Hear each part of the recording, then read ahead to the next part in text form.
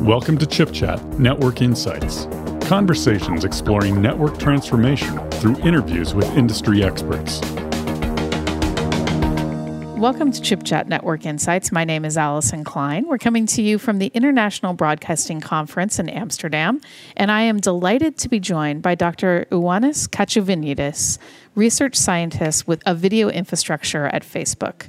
Welcome to the program. Thank you, Allyson. So why don't we just get started and talk about video infrastructure at Facebook and how this shows up to users of Facebook in terms of the experiences on the platform? Yeah, actually, that's one of the interesting parts about our work. It doesn't actually show up on the users because they still see their device, but we are the people behind the scenes.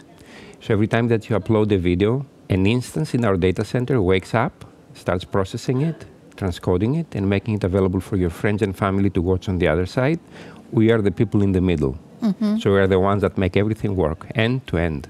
What has been the trend since the early days of Facebook to today in terms of the amount of video content and the percentage of content that's uploaded to Facebook that is video in nature?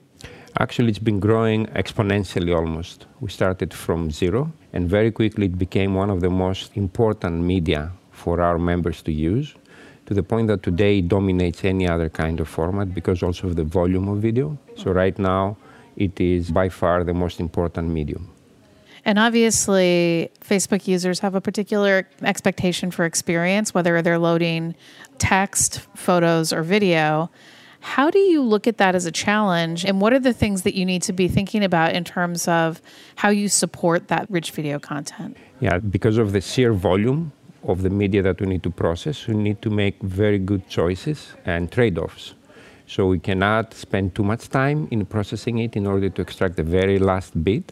But at the same time, we need to make sure quality is very good so that the people on the other side who are watching it do not experience anything that they don't like.